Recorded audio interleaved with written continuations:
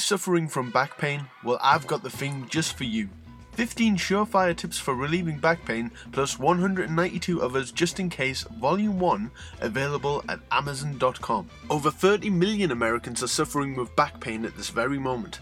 The vast majority of these cases are either caused or exacerbated by common lifestyle factors. Many of the same factors may be causing you pain right now. Join board-certified physician Andrew Kirshner as he guides you through the parts of your life where these problems occur and gives you simple, safe, and effective solutions for these common daily pitfalls. In this fun and informative book, you will learn how to identify the aspects of your life which may be causing you pain, how to create a back-friendly environment, how you can improve your pain by improving your sleep, ways to make a pain-free commute, how you can perform daily activities without making your pain worse, and much more. Andrew Kirshner is so well respected in the field of back pain relief. He has, famous clients such as DJ Jazzy Jeff. He has done many talks and lectures at universities in the UK. He has appeared on QVC demonstrating back pain relief products, and that is because he is an expert in his field and people trust him. Also, check out the 5-star reviews on Amazon.com. This is the book that you need if you suffer from back pain. That's 15 surefire tips for relieving back pain, plus 192 others just in case, Volume 1, available at Amazon.com in paperback. Check the link below the show for more information. Oh my God. Who does he think he is? Come around here with his bloody podcasts.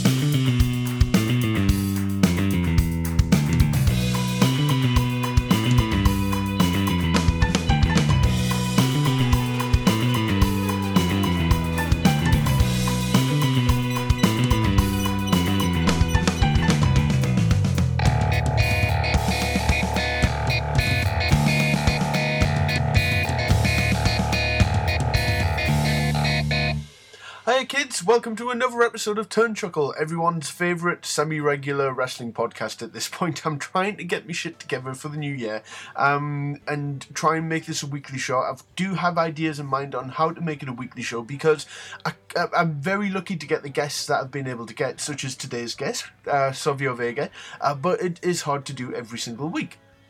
So I'm sort of playing around with format ideas, and if you've listened to previous shows, the show is basically an interview format, but I did have a small series with Colin Delaney where we did alternate commentary over episodes of Monday Night Raw. Colin, his schedule has just picked up so much over the past year that continuing what we were doing proved hard for him. I'm very grateful the time he's been able to give, but obviously I'm not a priority for in his life, which I totally appreciate. But yeah, do check out the archive for interviews with guys like Ahmed Johnson, Jameson, Dangerous Danny Davis, Sam Houston, Dalton Castle, David Starr, Tom Buchanan, the longtime photographer, Keith Elliott Greenberg, who's authored several wrestling biographies, and more. And coming up next week will be part 3 with one of the rising stars of the independent scene in America, Irvin Legend. Now, if you don't know the name, you will know the name soon enough, because already he's wrestled against top former WWE talent. He's getting recommendations all over the place. When I first chatted to him 2 years ago, it was at the recommendation of Leilani Kai, one of my favourite wrestlers of all time, woman or man. Leilani's incredible. I hope to definitely get her on the podcast at some point. I shouldn't probably say this if I'm not confirming it, but she did say she would do it, so I'm kind of, holding her to her word when it comes to that. So yes, Savio Vega, a 2-hour interview, incredible. He was so giving of his time. I have to say, there's a little bit of interference. I don't know if maybe his material on his clothes was rubbing against the microphone or if it was clipping a little bit. It doesn't make the interview unlistenable, which, is a good thing. But maybe mess with the EQ a little bit. I've tried to do a little bit here and there, but it's full of great stories, stuff that hopefully stuff that you may not know. We go into all different areas. We mainly focus on the WWF, but obviously we talk about the WWC. We talk about other places he's wrestled, and lots of great stories in this one. So yeah, I'm not going to keep you too long because it is a 2-hour interview, but I want to thank the sponsor, Andrew Kirshner, 15 surefire tips for relieving back pain.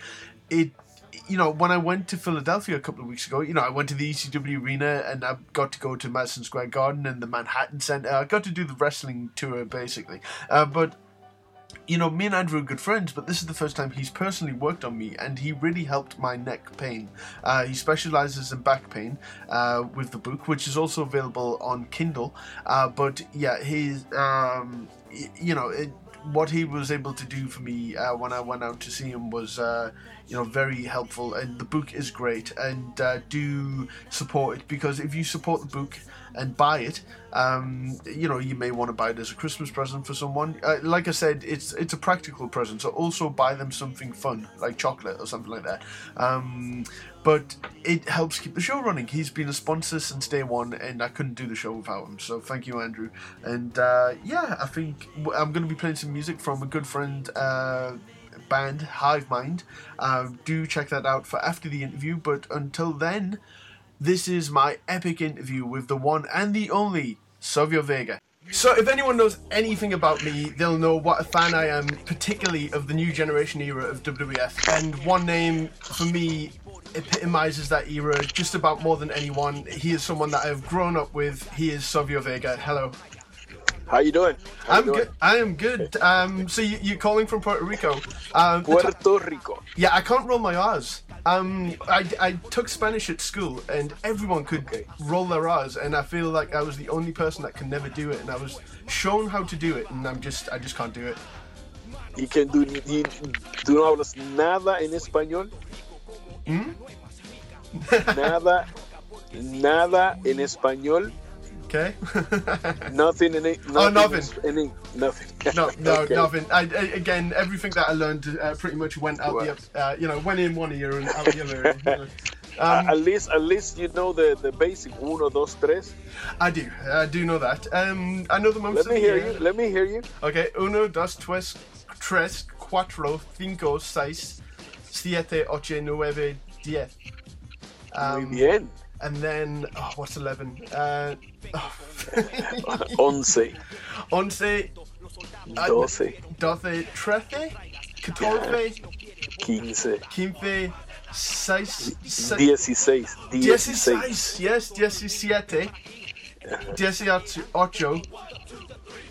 18, 19, and then 20 for 20. 20, okay. Yes. Okay, this Muy bien. Very good. Well, I'll take that. That must be very. I'll stop trying to speak Spanish now because that will be very boring for the listeners. But But anyway, we are gonna talk to some Spanish-speaking people too. Let me 1 second here. Hola, saludo a todos los que nos están escuchando que hablan inglés, español, coreano, chino, japonés, etcétera, etcétera. Todos los idiomas del mundo. Qué bueno. Muchas bendiciones a todos ustedes. Si no me conocen, mi nombre es Savio Vega de la lucha libre, Juan Rivera, luchador profesional, y hoy vamos a hablar de lucha libre cuando yo estaba allá. Quizás muchos me acuerden, muchos no, pero ponle oído. Dios me lo bendiga. All right, go ahead. I just say that I'm going to talk to the Spanish speaking people, that we're going to talk about the story of me and WWF, and it's going to be interesting. If they don't like wrestling, okay. If they like wrestling, okay. But listen, it's going to be interesting. Absolutely. Let's go, brother. Well, does it, for a start, does it kind of still blow your mind that you're having people worldwide sort of contacting you for things like this? That it just shows you, the WWF run, it wasn't the longest, but it maybe created a big impact on people. Yeah. I know my character when I started the company as Quang. Yeah. The mask, Quang was TNT. I did that character here in Puerto Rico as a TNT I paint my face. Mm-hmm. And I was like a ninja type because I used the martial arts in wrestling. Nobody else was doing that, with good kicks, real martial arts kicks, And that character here in Puerto Rico create big impact. So when I went to WWF, they don't want the paint, so they put the mask named Kwang. I said, you have to cover my eyes because I'm not look Oriental, I guess. Mm-hmm. We covered at the eyes, and Kwang was a good character. I love it because was TNT, as a martial artist. Yes, go ahead. And you did work some dark matches as TNT. Do you remember for WWF? Do you remember anything about those particularly and who you faced? Yes. Syracuse.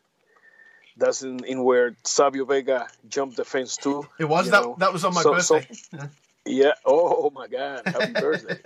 So a year later or such like that.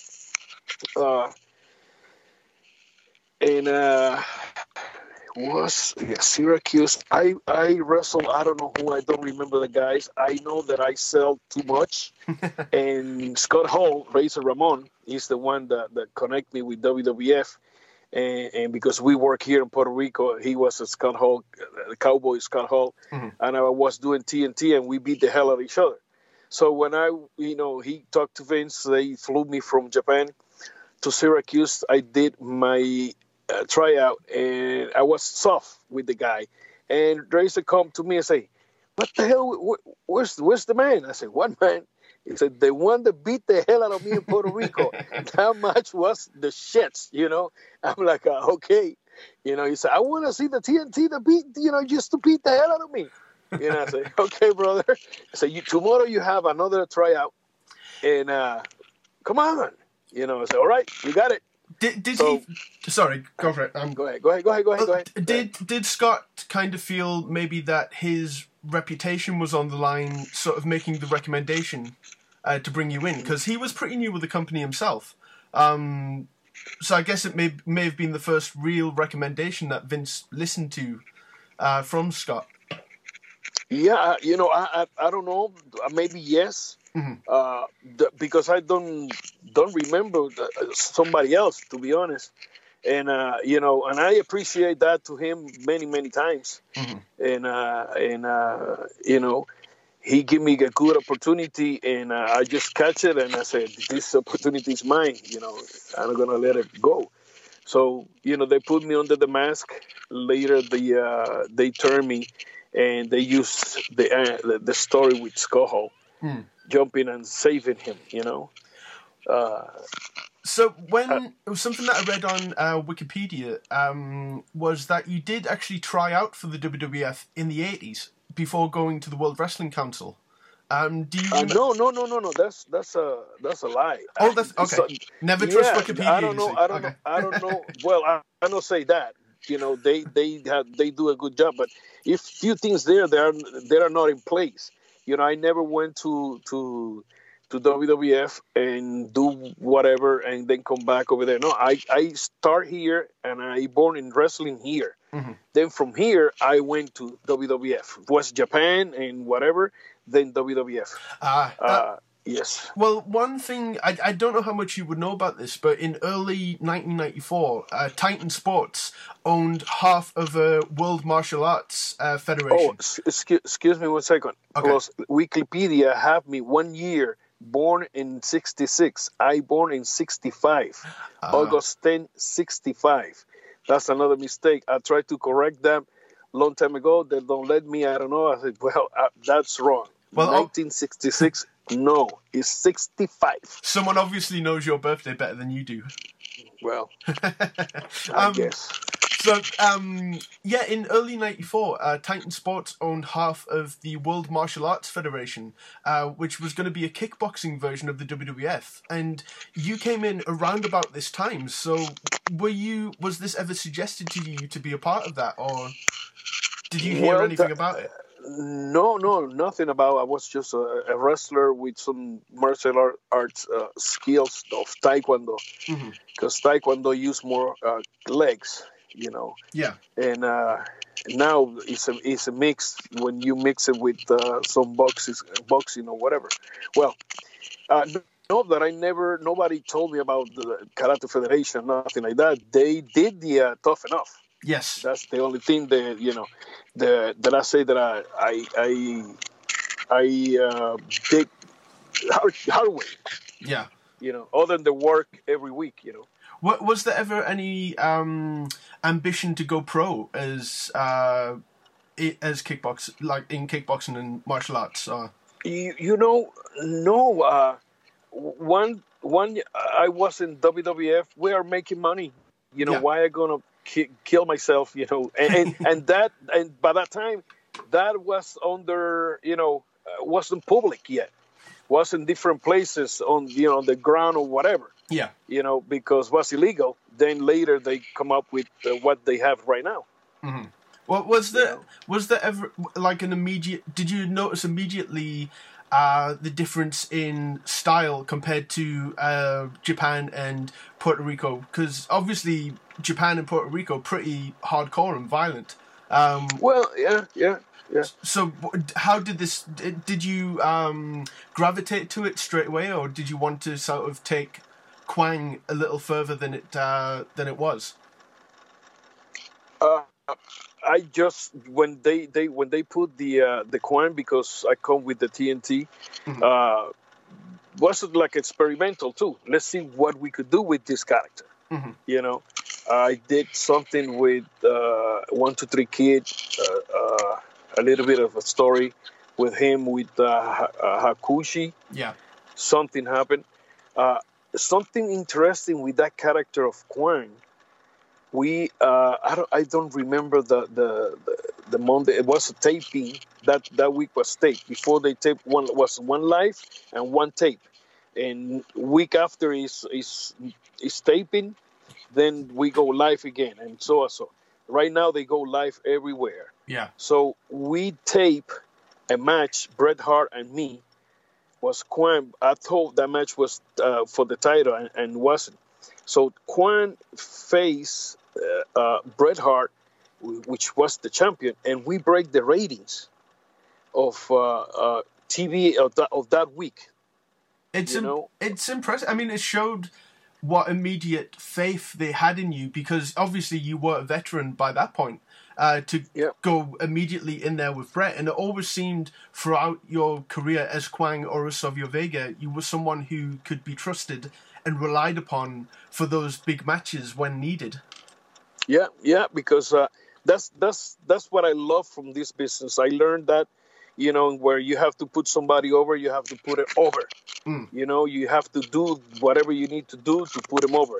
Plus, the same way, if you're going over, you have to do whatever nice to do, to go over. But some other guys were thinking in different, heads. Yeah. So, they put me in interesting matches. They trust me and few this and that, and hey, was my work, I guess. I don't know. Maybe. I remember the first, the first time I saw you was the Royal Rumble, when you spit the mist into Rick Steiner's face. And that was my first exposure to mist as well. I'd never seen the mist before, so that was just mind-blowing. And there was a match, I think it was against a guy called John Paul, I could be wrong, but it was the first time I saw the spin kick in the corner where you did the flip to the outside of the ring. Flip. Yeah, that kick was a mistake. Not that one. The way that kid born, Miguel Perez, my brother, Miguelito Perez, he's part of the Boricuas. Mm-hmm. We are in New Japan Pro Wrestling Dojo, and we're there like for a week or something like that, and we went to the ring, and the ropes, they're low. So I throw Miguel to the ropes and say, what about something where I come with the spinning kick? Because I used the spinning kick here in Puerto Rico many, many times. Yeah. And the kick and whatever, all the kicks you could name it, you see it. Mm-hmm. So I throw Miguel in the corner. Here I come with the kick. And when I hit Miguel in the chest, I went over the ropes, hit the wall, was a wood. Thick wood. I break that wall. I hit that, break that wall, and went in the apron because the ring was close to the wall. Uh-huh. But I don't know that I'm gonna fly like that. And I hit it. I went like, oh my God. They say, no problem. We fix it, whatever. So I said to Miguel, okay, and I send it to the other corner, opposite, where we have plenty of room. And here I hit Miguel in the chest, fly over the ropes, and I almost took a bomb because, it's like, okay, the first time. I said, I like it. But I land on my feet. So here we do it. And then we went to the arenas, and I started doing it in Japan. So that kick, born in Japan with New Japan Pro Wrestling. And every night I do a spot, send the guy in the corner, here I come with a boom, fly over the top and land on my feet. And the Japanese people like it. He was like, what the heck? Nobody was doing that. So here come, I took it to WWF, as a Quang and as a Savio Vega. So was there ever any worry about doing that with the mask? Because obviously peripheral vision and all that kind of thing was... I put it on practice before, and when it's about timing, soon you wouldn't want, once you got your target, I mean, one bullet, one kill. Yeah, absolutely. So how did you get along with Harvey Whippleman? Because it seemed like a very odd... To me, no. Well, he's in his life, and I'm in mine. Yeah. When we are together there, I stay one time in his trailer. We are coming from I don't know where, and we stay there for one night. I don't know how to sleep, but with the tired asleep, but was okay. Good people to me. He was a good people. I don't know if you say something wrong about me. Well, no, God bless him. I've never never heard him. He not talk to, he's a good guy. Yeah. He's a Harvey. I met him. He's a hard worker. I don't know. Did he still with WWF or WWE? Oh, I think he might be, because it was him and him and Steve Lombardi for years, and Lombardi was just let go last year or something. So I think I think Harvey's still there. I could be wrong on that, but I don't know. But it was still the period of, if you were put with a manager, it kind of helped the overall presentation, I guess. But and Quang wasn't meant to speak, and Harvey could get heat like nobody. Mm-hmm. Like I've never seen someone annoy a crowd as much as Harvey. Yeah. and funny because he grabbed something. He look at you and he come with something. Boo boo boo. He put it together. He come from Tennessee. Where those guys over there was the real stuff in wrestling too. Good houses, good stories. So. Hey, one of the guys to be trust big time in this business is Dutch Mantel. Oh, yeah. That gentleman, when he worked with us here in Puerto Rico with IWA, my friend. Mm-hmm. I mean, we sold out every day, and we worked 4 nights a week, every week. So every Saturday was crazy. So did you have a hand in bringing in Dutch as Uncle Zeb? Well, Carlos, the Carlos company, Carlitos Caribbean Cool, father. Yeah. He bring him with the kid, I don't know the name right now. The Jack Swagger. Swagger. Yeah. That guy. Oh, that guy. I mean, that gimmick was the perfect one, but I'm telling you, that kid have a big time potential. Yeah, he just get off topic a little bit. I think he was maybe a victim of coming in at the wrong time. I think now he would have more of a chance to shine. But again, it seemed like one of those too much too soon kind of things.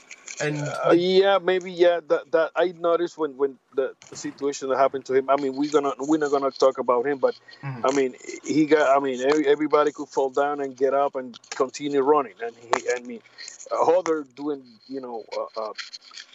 worse and being walking and straight. So he's okay. I guess he's yeah. But talking about the business, that kid have a big time future. Absolutely. To be honest, if somebody with the vision to put it in position, he's good. Yeah, I totally agree.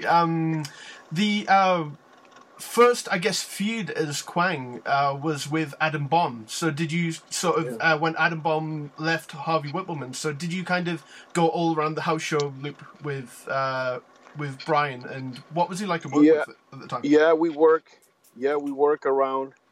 you know, to every night, because we were in different cities, and we used to do a couple of things here or there.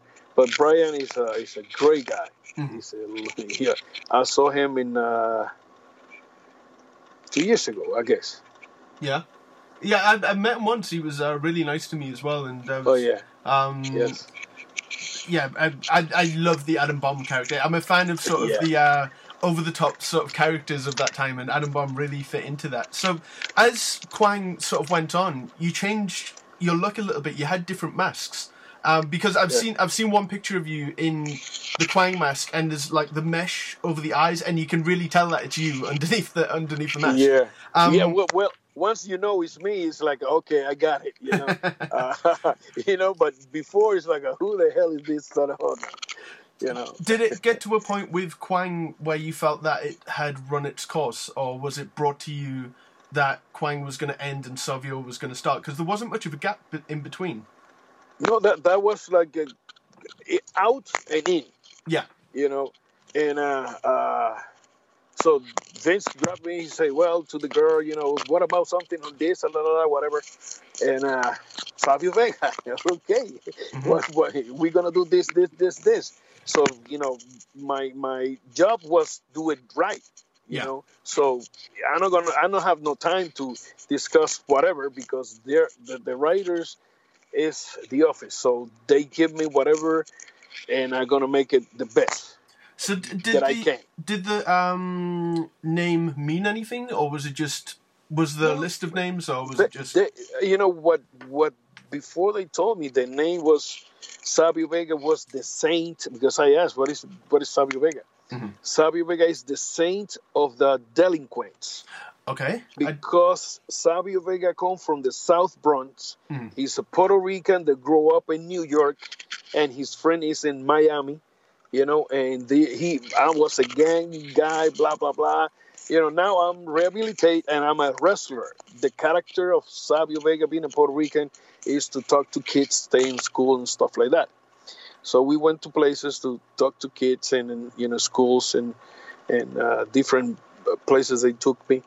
To talk to kids in Spanish and English. By that time, my English was worse than now. So was this your first time wrestling as a face as well? No, I did it here in Puerto Rico as a TNT. Okay. My school, big time, it comes from Puerto Rico.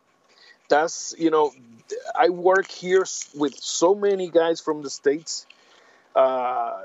Tell me names and I'm going to tell you yes. From the old ones.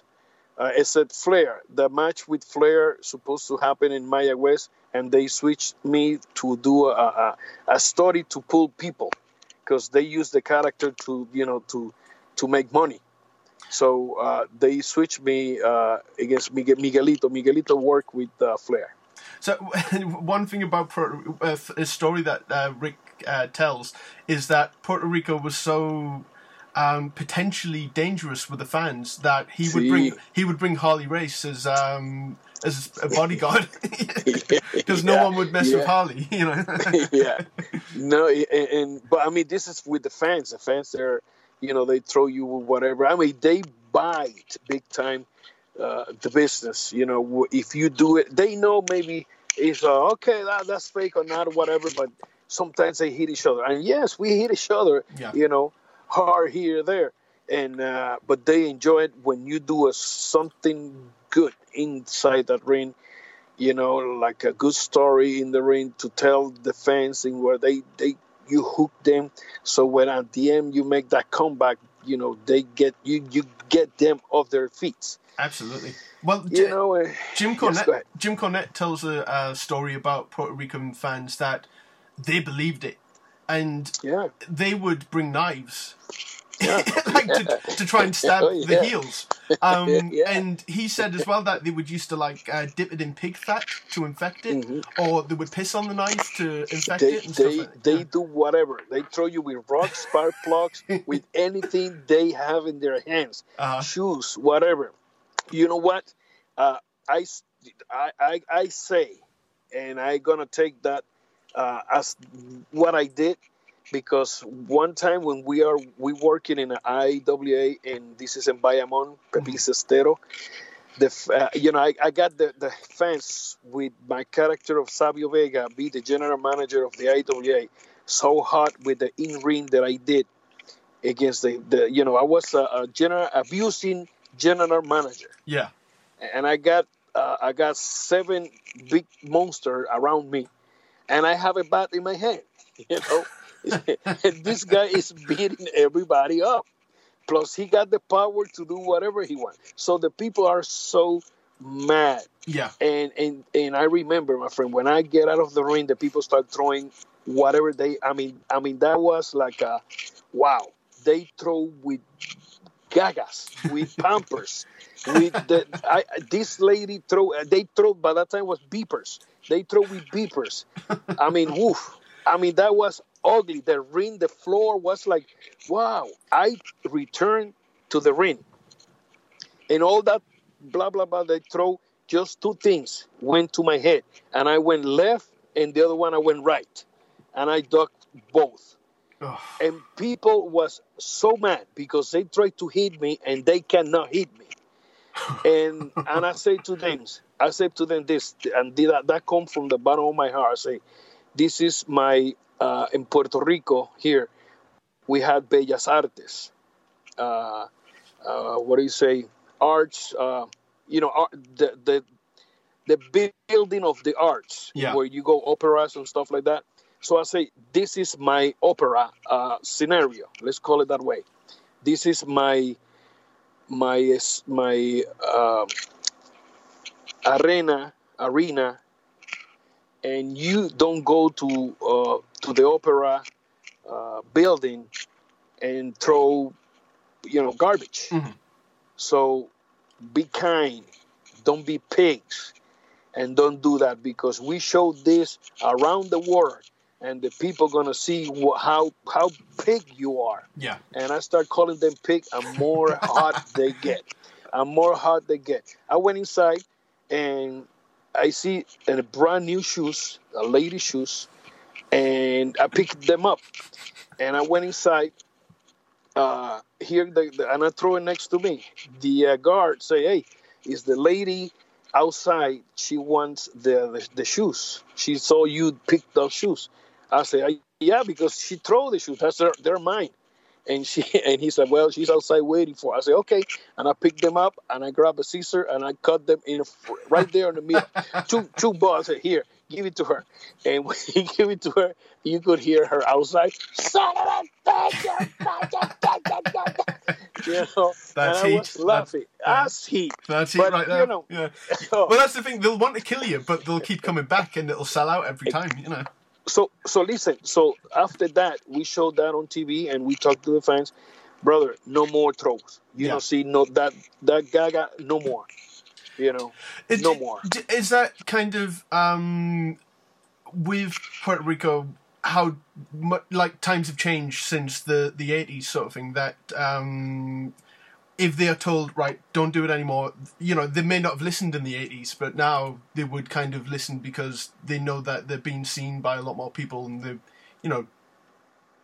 don't want a bad reputation, I guess. Yeah. I mean, whatever, right now wrestling is pick up big time. Yeah. And fans after the hurricane are coming back.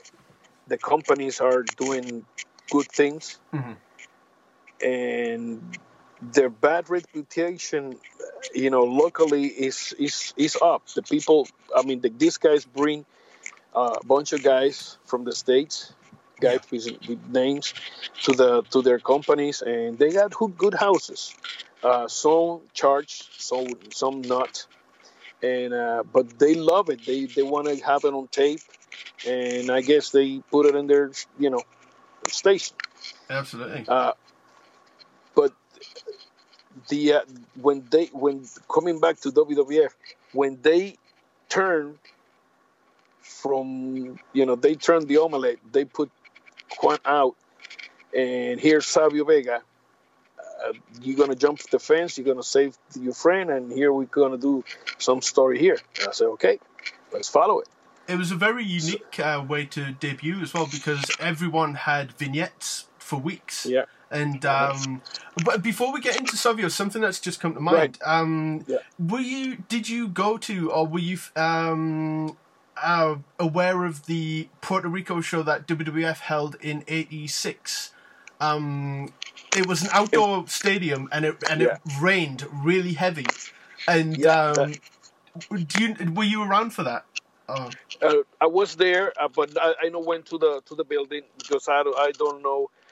they coming, to be honest. That news that they coming to Puerto Rico. I never get it, and I got it was a magazine here, artists and whatever they do around the island, and they have picture of that Hulk Hogan, and next to is an uncle of mine. He was doing security by that time. Wow. Cool. Yeah, and he's on the picture. Rain, and at the same time, Carlos Company have in Bayamon, half an hour away, another big show, and they have the stadium full. When WWF come over here, the house was so full.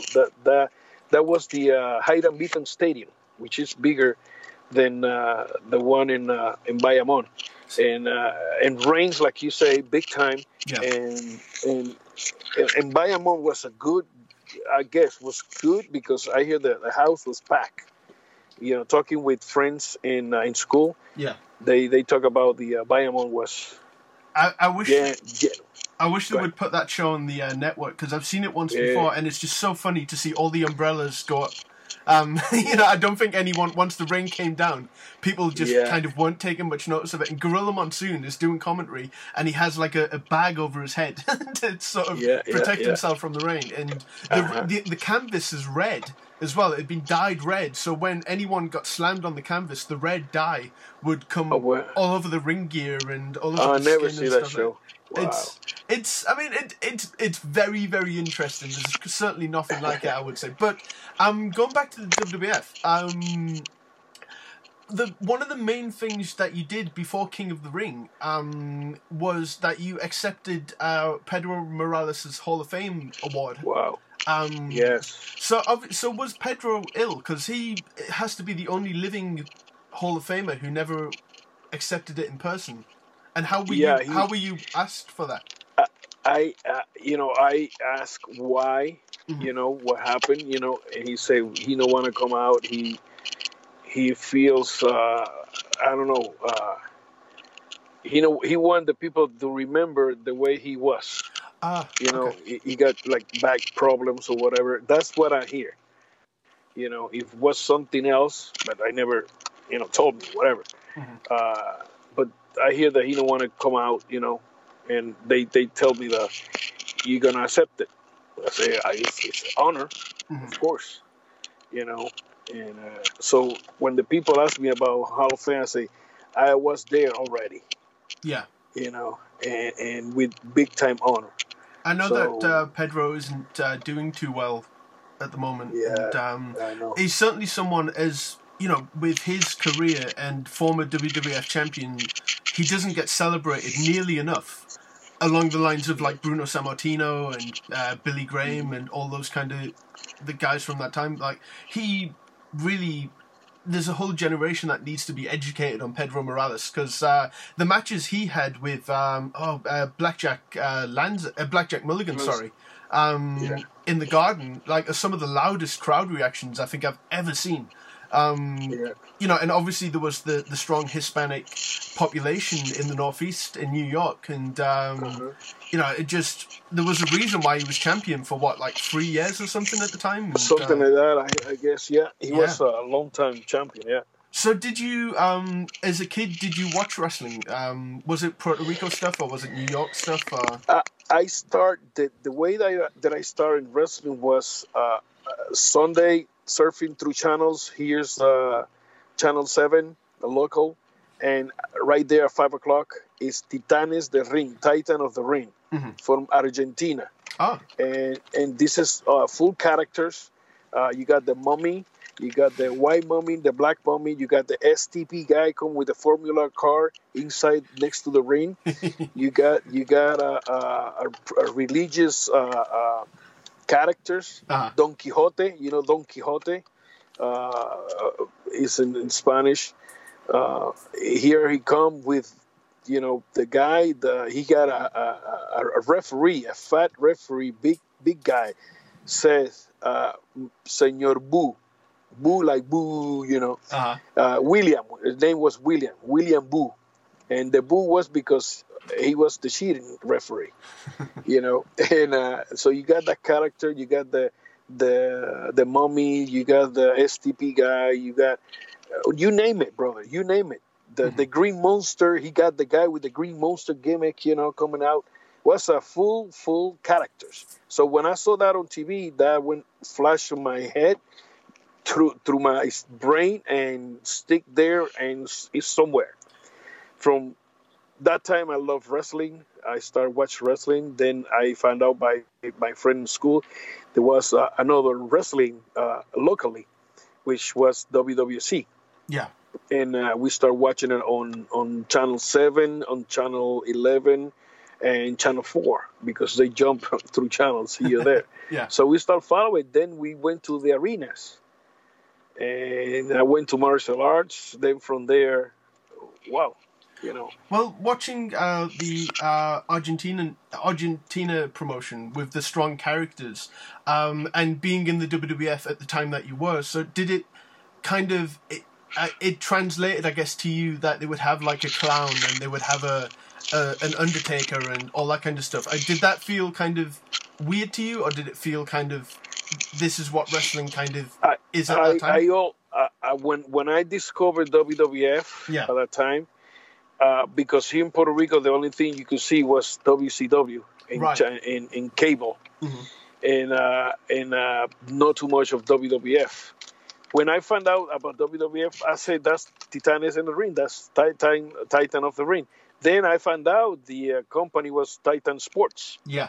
So it's like, too much coincidental here. Yeah. So, so Titanes in the Ring is, of course, WWF is the same. Now they've been changing the characters to real people, but still characters. There's still some characters there. Oh yeah, it's a real hard. I guess it's a fine line to be able to balance that, where you have the character but also have the realism involved as well. And the ones who are really good at it are the ones who have, stayed the course and have lasted a long time. So, at this point, are you sick of talking about King of the Ring 95? Or King, that is the match when they did the 4 matches? The 4 matches, yeah. Yeah, I love that. So, how early was that? Because Razor was in the tournament, but then he injured his ribs. But that was, I guess, it wasn't a real injury. It was a... You don't want to put over Mabel. So, is that what it was? So, then at the end they say, "Come on, you." He'd say, "I want to do it." They say, "Get out! You're not gonna do nothing." So they put me and say, "Savio, you're gonna do 4 matches." This is Jack Lanza. I say, "Savio, you're gonna work 4 times." I said, "Okay." And he said, "First, you're gonna work with IRS. It's gonna be a match like this or that. Then you're gonna work Yokozuna, Rody, and then Mabel."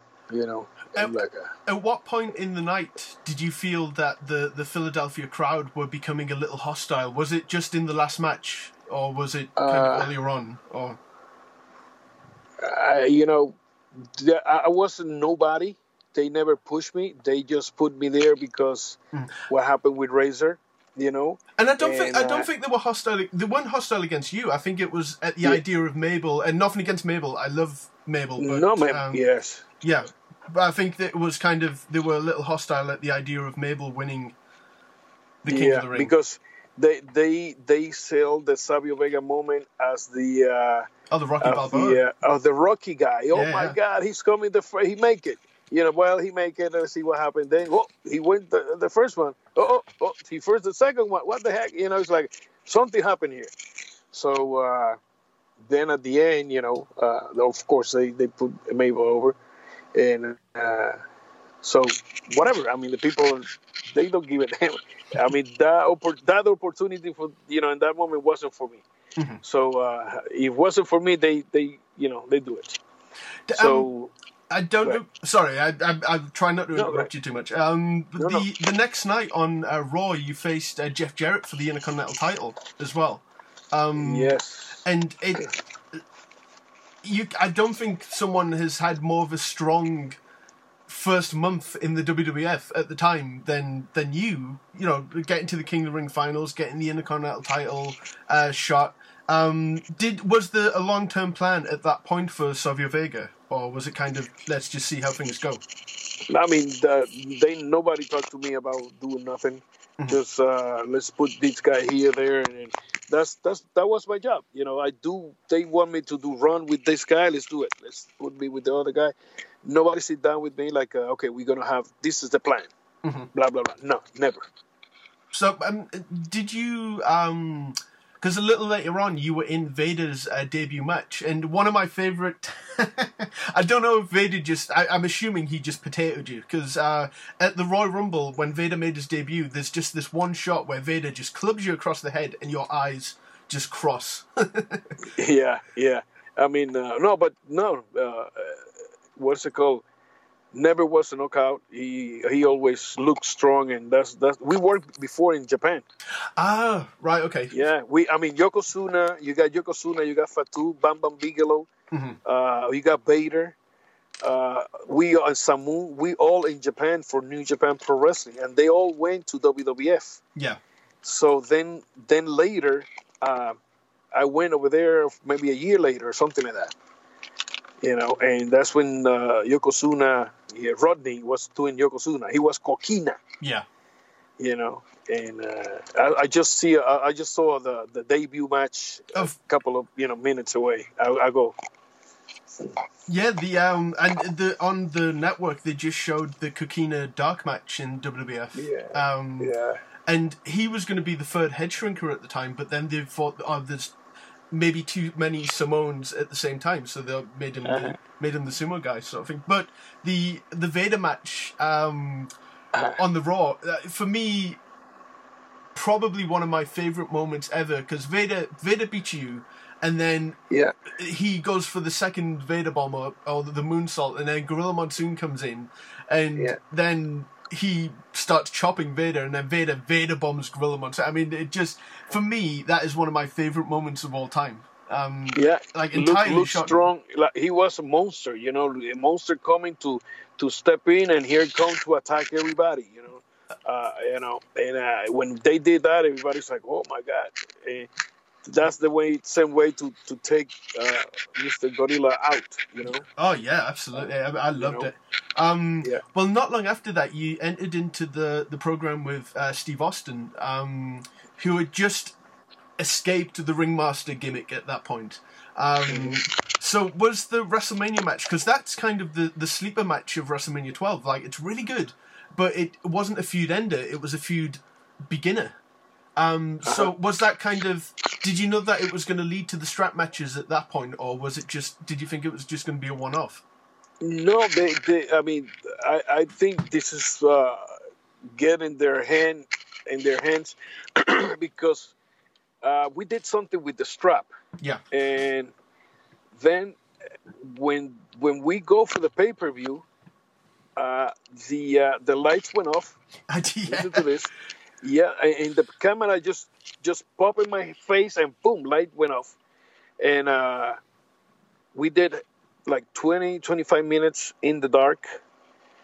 And here when we come back to the back and say that you're gonna do it on Tuesday again on Core, and you have half an hour match.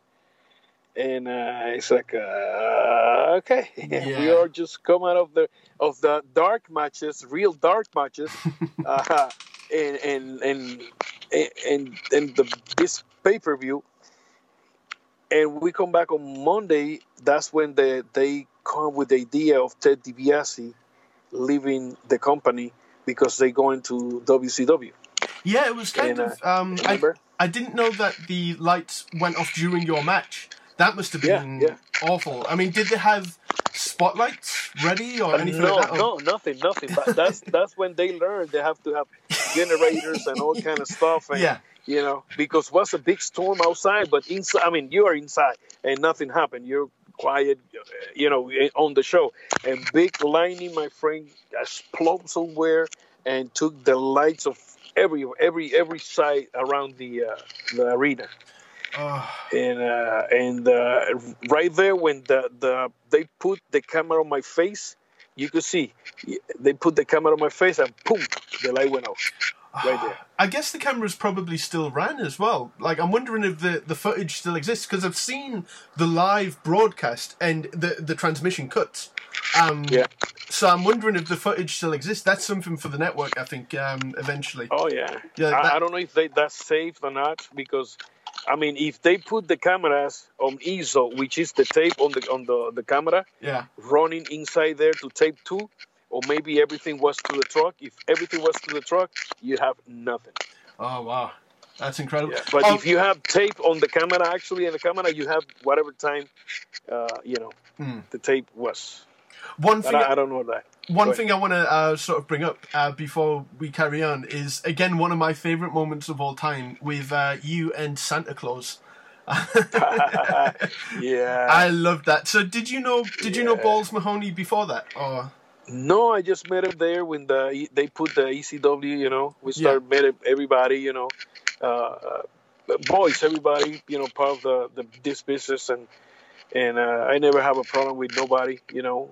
Always like islanders, like the Samoans, you know, and we are, you know, friendly with people. And of course, you playing ball, like I say, playing ball in a big league, you know, or the big company at the time. You know, you have to be professional. Yeah. I'm wondering if they thought of Santa Claus as being a long-term gimmick, because it didn't, obviously, it couldn't really last too long, but there was a lot of... Vince on commentary, I'm sure you've heard it back, Vince is like, Santa's sold out to Ted DiBiase, it's the worst thing that's ever happened, you know. He's the worst. He was so bad. Oh, it was. So, when you were feuding with Austin, you had the one match as the Caribbean Kid. So was that your idea, just for that one thing, or was that presented to you? No, that was presented to me too. Like I say, they you know, but it was like how you know, they talked to me about the name. Yeah. And if I could bring you know, get a mask with Puerto Rican, you know, I say I have a friend in Puerto Rico that have a mask, and I could get it soon. I go back home. Yeah. And I say I'm gonna get it, and I talked to him and said yes, here's the mask, and that's the mask that I used there. It was a really fun deal, and it added longevity to the feud as well. So around that time, you had matches with Goldust, and Goldust credits you as being the person who encouraged him to be over the top and, you know, kind of come onto you and be gay and stuff like that. Yeah. Look, going back a little bit, when I'm gonna touch that, because that's let's say my baby, you know. Yeah. Okay. When I met Stone Cold, maybe you hear that story before. When I met Stone Cold for the first time, Steve, here Pat talked to me. I asked if I'm gonna work. Say yes, you're gonna work. And they bring Steve. I was in the cafeteria area, putting my boots, you know, lacing my boots. And he said, Savio, you're gonna work with this young man, Steve. This is try out. Work something with him, let me know, and report me. I said, okay, no problem. So this is what I said to Steve.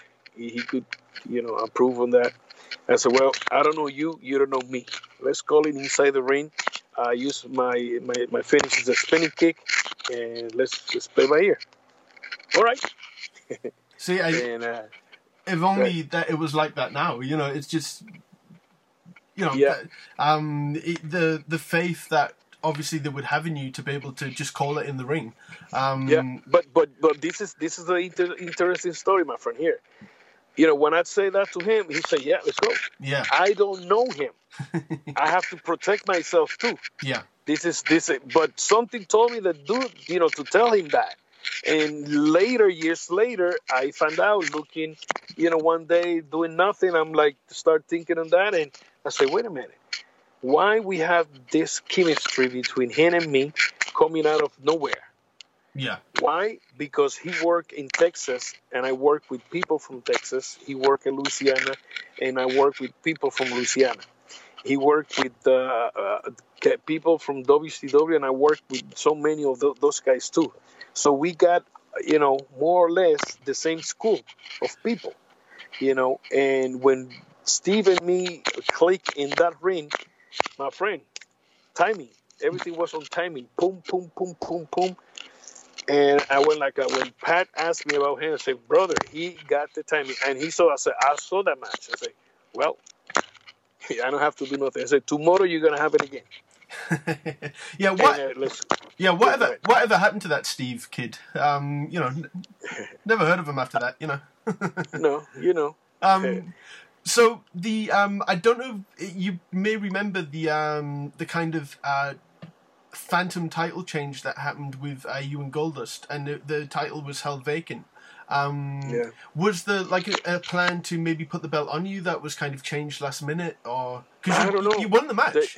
They just told us we're gonna do this week, and for the next week we're gonna do this other part. Okay, let's do it. Mm-hmm. So what happened? Goldust, they have him sit in the chair every Monday, And one day I say, hey, what are you doing? He said, well, they have me here every week. I say, I know, but what happened? He said, they don't know what to do with me. I said, what do you mean? They don't know what to do with you. I said, I know what to do with you. He said, you sure? I said, yeah. He went to get Pat. Pat come to me and say, Savio, Dusty says that you know what to do with him, with his character. I said, yeah. Well, put it together, show me. I said, all right. So I say, okay, listen. And we start, blah, blah, blah, blah, blah, put it together, everything. And let's do this, and let's go to the ring. And boom, we start clicking. And he come with WCW people that work that timing, the Dusty, the Flares, that flow. With his dad there, because he was there, long time ago. He don't start the other day. So he got that timing too. So we click each other, boom. Yeah. And here Goldust. Every night we add and take some spots and make it better and better. And they never put us in the pay-per-view. The first time Vince saw us work was in Connecticut. He was living nearby, I guess, but he showed up at the arena. And everybody said, oh, Vince is here, blah, blah, blah. So here I go to the ring when Goldust is already there. So that's when, hey, how you doing? So we went inside and we work. We worked easy 25 minutes. And that area there is Puerto Ricans. Right. So I got my Puerto Rican shirt, and blah, blah, blah. We got the match here, there, hoo-ha. We got the people rock and roll. And here we got the finish, the kick with 1, 2, 3, people happy, let's go home. Yeah. So he in the back, he said, what a match. I say to him, put us on the pay-per-view. I guess he said, oh, fuck off. I don't know. Was there ever around that time any frustration if you were left off a pay-per-view, or did it not really matter? No, I was just, I said, well, in pay-per-view, you're going to be, better, you're going to make more money, blah, blah, blah. Mm-hmm. So, hey, I want to make some money. Yeah. Of course, why not? And so you were on just about every pay-per-view when you were there. Including Mind Games, again in Philadelphia, when you had this. Obviously something that you'll have been asked about before with the strap match with Bradshaw, and Dutch is at ringside as well, and that's when the ECW thing happens when Sandman. So how much did you know beforehand? Everything. I know everything. Everything to but Bradshaw don't know nothing. They don't want the Bradshaw to don't know. So they say just okay for him. And I say, okay, So Sandman know, all the boys know, and I know. The only thing we did is just look each other. That's the cue. Yeah. So the problem here is that I set a spot with Bracho to where to get out. Something with a strap in where I'll be facing the guys. Yeah. So the thing happened. So I don't know what happened. They moved them from place. So when we went to the ring, the spot is in the other way. So it's like, okay, I need to figure out this right away because, already we got everything, under control.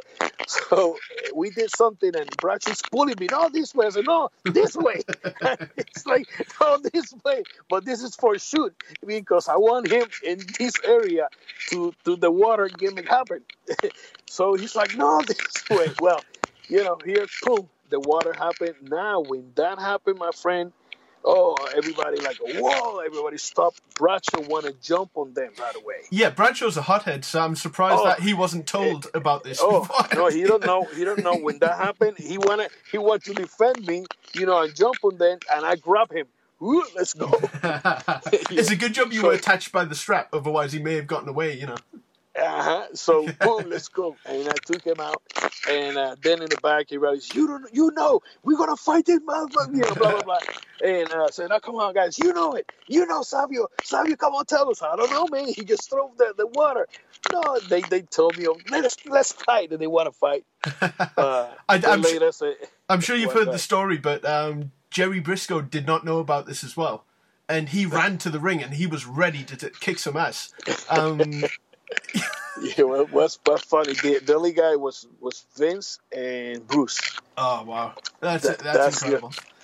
That's the only people that know. It's one of those moments as well that during that time you can pinpoint moments that really transitioned from the new generation to the Attitude Era, and that was one of them.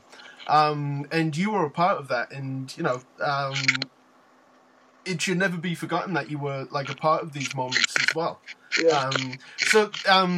I was speaking to Duke the Dumpster Drosy recently, and he has some stories. Think you're pretty? He says, "You think you're pretty?" I have that written down. Yes. See. So he says that he remembers you playing Santana full blast in the rental car, and you were beating the fuck out of the dashboard playing the drums. Yeah. Oh yeah. So that was funny, He was a good guy to get along with. Yeah. Oh yeah, that guy was. Oh my God! What I just get in touch with him a couple of weeks ago by texting, but I'm gonna come back to get him. I need to talk to him. He's a good guy. Yeah, he just showed up on Facebook like a few months ago, and yes. He's telling some amazing stories. I mean, it's going to get him in some heat at some point. But the one thing that is being said about the stories that he tells, that they're all true. None of it's fabricated or anything like that. But he had some really good things to say about you. Listening to Jerky Boys tapes in the car. Oh, the Jerky Boy. Oh yeah, yeah. And we make characters too, And oh yeah. We have blast, man. He's a great guy. Mm-hmm. Oh my God, the Jerky Boys. I didn't know that he lost the lower half of one of his legs. The what? He only has one leg now. I don't know that. Wow. Yeah. And he had a lot of problems, like drug-related problems, and he's really got himself back in shape and his life back on track, and it's amazing to see because he's doing the conventions now again, and he was back in the ring recently as well, and it's as a fan of that time, it's so good to see him. Yeah, I thought the last time that I know he was working on something about law, mm-hmm. And wow, I'm gonna talk to him, of course. Yeah. So can you talk about the "Do you think you're pretty" story? Oh my God, no! Come on. So, and I know some. It's. I guess he say it maybe. Yeah, whatever. But the real deal was me there and doing that. When they listen to me there, they start laughing like, "Oh my God!" And all night long. I mean, till now we still. Hey, you think you're pretty? So how And this intense? is, How intense were the fans during that time? Because you did a lot of tours, European tours, and yeah, I know that yes. things were a little wilder in Europe, to say the least. So do you have any just crazy stories about Europe? Well, Nothing that would get you in trouble. no. We are in this hotel, and we stay there, and we finish, come back, everybody shower, get ready, and this is in Germany, and the disco was in the basement, so everybody there, the fans come, was full house, blah blah blah, and we have to catch a plane in the morning, so don't sleep in the plane, and relax. So we leave in the disco. I go into my room, and here's Mike Kyoto sitting down in this round chair. Uh-huh. It's like a big stool against the wall, and he's down. He's sleeping. And he have a hat, and when we leave it, here's Davy Boy Smith. I love that guy, man. Oh my God. Yeah. Davy Boy Smith. Oh, he's God in the UK, Oh yeah. Oh, good. That's one thing that I'm gonna ask you. How is the people with David? Oh my God, I love David and Owen. My God, those guys, my friend. Oh, I miss those guys. Laugh a lot with those guys. Friends, we talk, we laugh. Oh, brother. Oh my God. Wow. Oh, sorry, man, but I love those men. Owen and Davy Boy. My God. What a funny. Did they ever rib you? No. I just, because I was laughing all the time. They never mess with me. We just laughing, and a little rib, something simple. We coming out of the Allentown, the university there, and was snow, and here I'm driving. God, have his soul to Jim the Anvil Neihart. He's next to me in the right, and Owen in the back. I'm driving down in snow, so I go slow, and here's a deer on the left side. On the left side, so when I'm sorry. I'm sorry. To me, it was so funny. Here, when I passed, Owen hit the ceiling. Bang! Big time. So, oh my God, he's up on the ceiling. Oh my God. And I stopped the car. Owen was making oh my God. Oh, yeah, I'm like, and I look Jim, and Jim look at me and go, come on, man. I'm like, oh shit, he got me, So I said, okay, and I start driving, and I was laughing every time that I remember that. Oh my God! Oh, amazing. Always.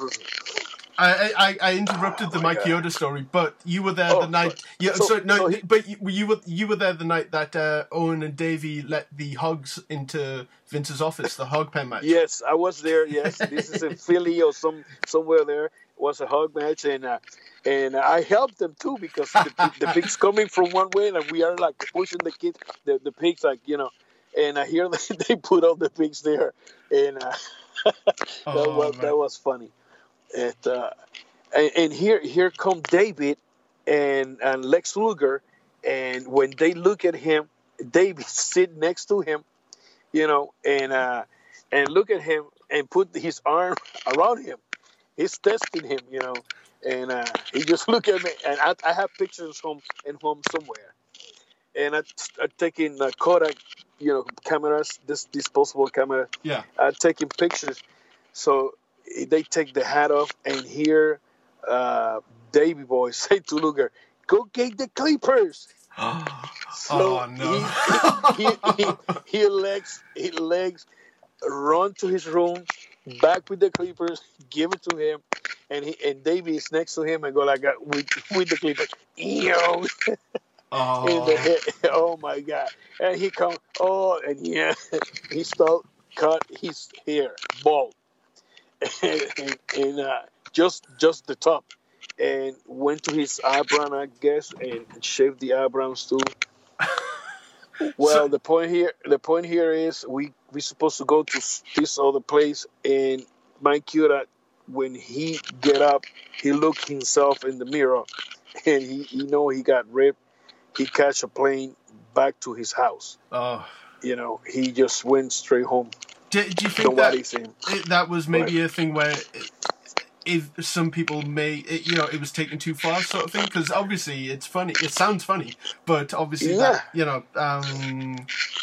may be one of those things. That was the way they rape, and but that one was heavy. I cut a Razor Ramon ponytail a little bit too. He's still mad at me, but I love him. I mean, funny stuff. One time in that trip, I fell asleep big time. I tried to don't sleep before in the long flights. Mm-hmm. So when I'm comfortable there, boom, I'm knocked out.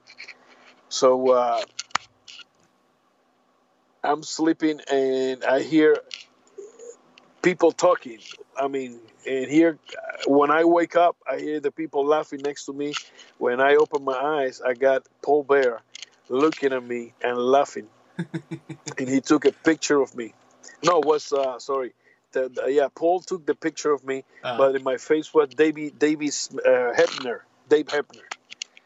And I'm like, okay, what happened? And they're, okay, they got you. I said, what do you mean they got me?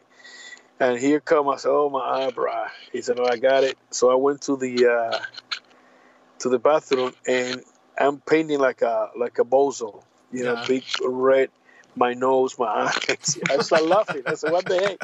I start laughing my ass. I said, okay, motherfuckers. So. Amazing.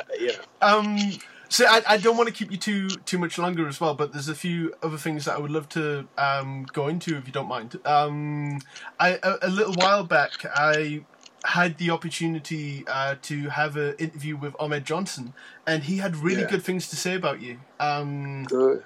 And so with Ahmed, because I'm a fan, do you feel that he is kind of misunderstood, or that he gets a bit of a bad rap sometimes? To be honest, by that time we don't know what to expect. Mm-hmm. I mean, they put him in a good position there. And I don't know if they want to do more with him. Of course, why not? Mm-hmm. With everybody. Yeah. It's like you mentioned before. They put the bell on me and then take it away. So to get the character of Goldust over to do something, to start showing something, and I don't know what to say there. Mm-hmm. But again, it's kind of one of those things that for the impact that he made during that time, he sadly doesn't really get talked about too much anymore, and I think there's kind of maybe a perception, but when I talked to him, he was just the perfect gentleman, and he was... he's a great guy. Yeah, very appreciative of his fans and everything as well, and really good guy. So, not long after 96 closed, you joined the Nation, and do you feel that the heel turn was needed at that point? Did you feel that you were maybe kind of floating... Of course I was floating. It was nothing for me. They the way they have in mind was like, let's have fun. Mm-hmm. I think I got a lot of heat with Vince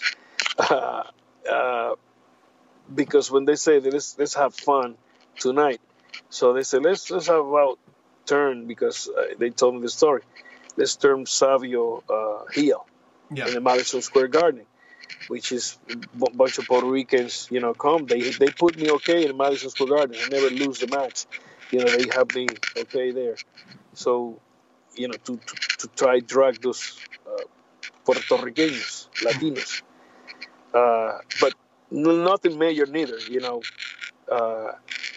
So when they turned me heel with the Nation, against Ahmed Johnson, Vince told me that they ripped my flag, Puerto Rican flag, and I say no. Yeah.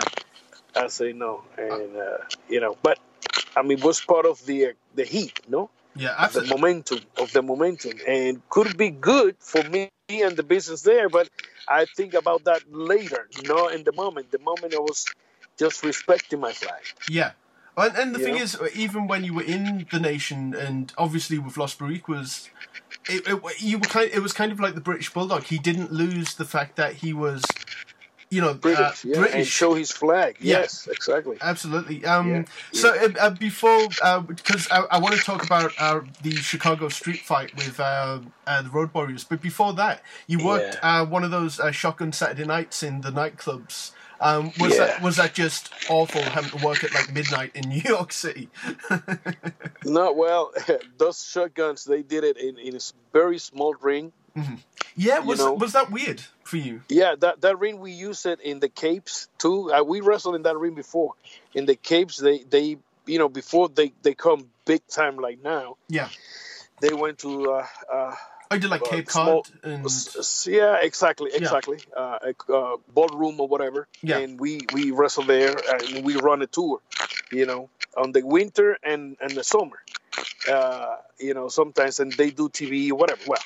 But that small ring we work many times, and I remember we are under Madison Square Garden in the train area, and it was I don't even remember, my friend.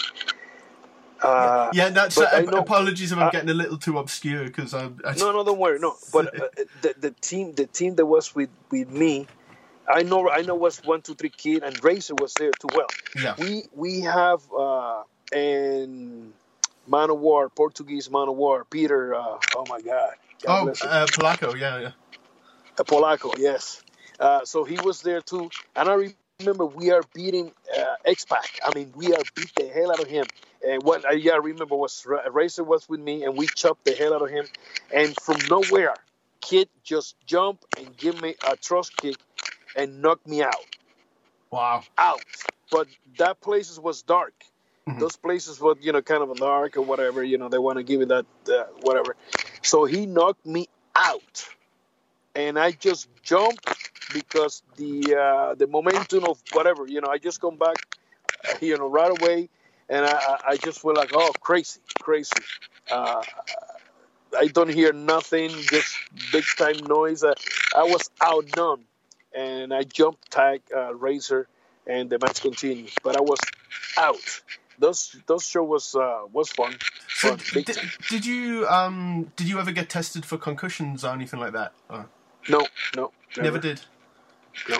Has that ever worried you at all, or after seeing things that have happened with other guys? Well, when I hurt my neck in WWF, the nerve, the C7 got nerve pinch, and it's curious that I was working with Vince. I remember I was working with Vince in Stanford because they bring me to do Spanish commentators. Yeah, I was going to ask you a little bit about that as well. Yeah, and so they give me the key to go to the gym and everywhere I want. So I just went to his office and said, let's train. He said, today. Mm-hmm. And that day can't do it because something happened, whatever. He said, tomorrow we're going to do it. Mm-hmm. So when we start training, I remember we started doing tricep, and my left one was no power. I did like 3 or 4 and the dumbbell coming down. I'm like, woo. And he was pushing me, come on. And I cannot do it. So the injury was there, and I don't know. I just thought it was... Did the injury take place in the Brawl for All tournament? When I was already hurt. Okay. Okay. I was already hurt, and after that I got well. So that was, if you see the tournament, I don't fight till almost 3 months later. Yeah. They try to protect me there, but at the same time, was like no matches there for me because they have to match everybody. So Savio was there for to another fight right away. Mm-hmm. So that saved me a lot because I was doing therapy and getting better. But just to backtrack a little bit to WrestleMania and the Chicago Street Fight, right before then, Miguel debuts, and he has the Puerto Rican singlet, and he was kind of a face for a little bit. Was it you who kind of made that suggestion for Miguel to come in at that point? No, because Miguel was using those clothes in Japan as like a Puertorriqueño, Jose Miguel Perez, and he was of course proud of having the colors, his flag, but he was using that in Japan before. Oh, okay. But it was immediately sort of mentioned on TV because it was in the Manhattan Center, I think, where it was him and maybe Goldust against the Nation, and the Puerto Rican thing was already, the feud was kind of mentioned a little bit, but it kind of wasn't capitalized on, which I think was a bit of a shame. But I guess you were fully involved with Ahmed Johnson and the Road Warriors and all that kind of thing at the time. So, So, what would you do? You have a favorite match in WWF? Because my favorite of yours is the Chicago Street Fight. I love that match. Yeah, it was good. It was fun. It was fun too. Wow. I'd say all the matches that I have there, to be honest, because it was fun to work in that company. Yeah. And I learned a lot. I learned how to do television, looking the editions, the way I sit down on Mondays and I put Vince's headset to hear the working in the truck, And one day somebody say, "Oh, they're gonna regret you, whatever. They're gonna say something to you." I say, "Why? I'm not doing nothing wrong." And here he come one day, and I get up to give it the headset. He said, "No, stay there, don't worry." And I said, "Well, the man say stay there, so shut the hell up." So were you a part of, or were you used specifically for the syndicated shows, for like the Spanish kind of? Because I know you did the Spanish commentary, but as a wrestler, were you on the sort of Spanish broadcasts of whatever, of superstars, or and speaking solely Spanish, like doing interviews and stuff? Yeah, no, they never tell me about that. I was pitching for Hugo when Hugo for Carlos. Sometimes Carlos wasn't there, so Hugo and me did the Spanish, and I'm the one get Hugo in WWF. Then later he was out, and Victor Quiñones brings him back, and he was an excellent commentary in Spanish. Hugo Sabinovich. Yeah, and the thing is, watching some of those shows in Spanish, I don't understand a lot of what's being said, but the passion throughout, like it's kind of like watching a soccer match or something like that. Exactly. It was intense. It was a lot of. It's a lot of fun to hear them, and it's like, is it true? I read this somewhere that Hugo was married to Wendy Richter at one point. Yes. That blew my mind a little bit. Yeah. They were living here in Puerto Rico, and they got married, and I don't know how long they last, but he was there. She was working here, for a long time, of course. Mm-hmm. Yeah, absolutely. And New York area too. And Wendy was at that Puerto Rico show in '86 as well, the WWF show, and she was immensely popular at that time. So one thing I've got to ask, because one of my favorite wrestlers of all time is Crush, Brian Adams. So do you have particular fond memories and maybe a story about Crush? Crush, the one from Kona. Yes. Wow, what a guy! I worked with him in WWF as Demolitions, and man, what a guy! I have fun with him all the time. Happy. We work in Africa one time, and well, I have to make this this story. I love fish and seafood, and here we are with a big buffet, and and when I'm looking, I saw this white fish. I said, "Oh my god!" And nobody want to eat fish, so I was gonna eat it. Yeah. Oh my god, that was something got on my stomach. Was like oily or whatever. Well, I got some diarrhea, so I have to work with him that night. And I'm like, okay, I gotta go to the bathroom. He's like, no way. I said, come on, man, let's go home. I need to go to the bathroom now. He's like, no. And he hold me down in the hole. And it's like, okay, so, walking, I got the ropes, whatever. And I said, all right, I'm going to put it in your face. And he said, okay. That's what I remember. We are in the ring. I said, I'm going to put it in your face.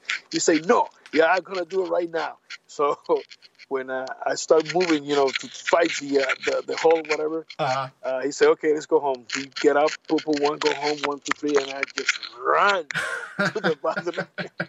It's a good job you're wearing dark trousers at that. Oh, my God. Yeah, I was dark, but ooh. He's a great guy, man. There's not many people who can change characters. He changed characters a few times in WWF, but he was still called Crush throughout. So it was always the same person. He was so, again, underrated and so adaptable. I found. And you see that he's a huge guy, big guy, and he was a strong guy. Yeah. So it's still that nickname everywhere. The Crush. So once you were fired from the Nation, was it you or was it someone else who brought in Jose and Miguel? Okay. And the story, the Che Estrada. Yes. The story there. Vince talked to me and say, "Can you get all the Puerto Rican? I want to do a fact like this, and it's gonna be." And he's playing me, and I said, "Yeah, I know people, of course." So Miguel, he was doing a tryout. So already we got one. Yeah. And we, by that time, Miguel and me, we are kind of the relation wasn't that good. There's something with when I left Carlos' company was a big crazy story. So Miguel do a tryout with me, and they say, okay, they want to do something, they want to put him over. I said, I'm not going to put him over, and I said, okay, all right. So you go over. I said, yes. Fuck him. He just arrived here. I was so mad.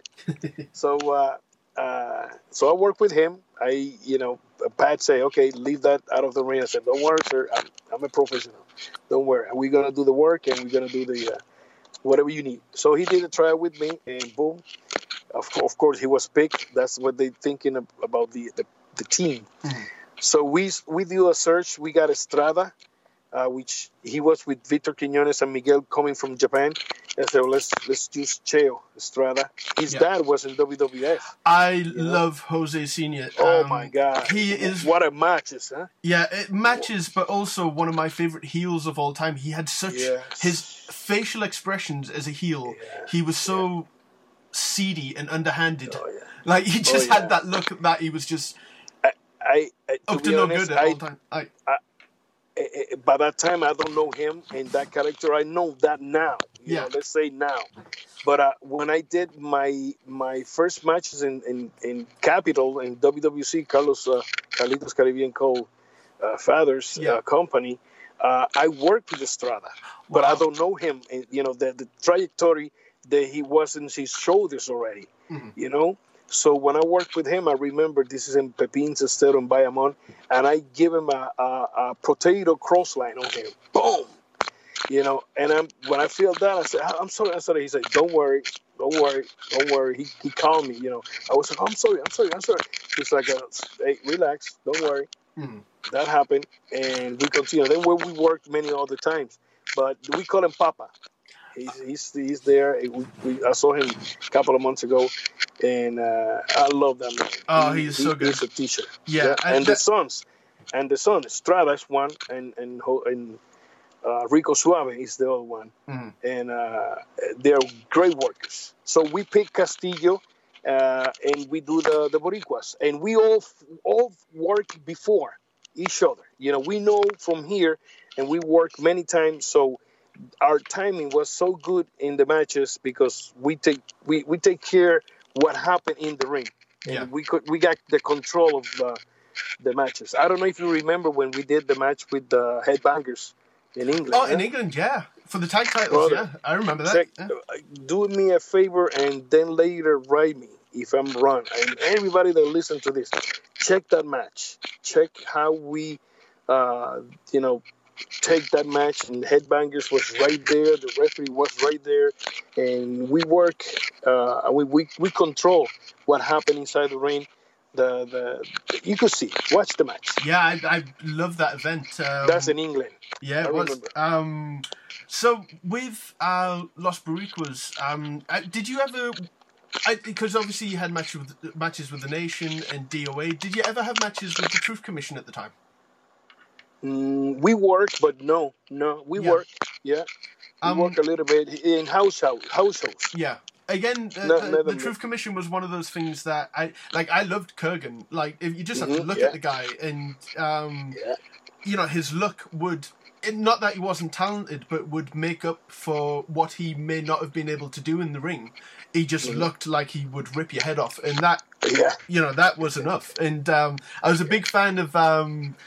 I loved Don Callis, the Jackal, but I also loved the Commandant, the original South African guy. He was so over the top, and they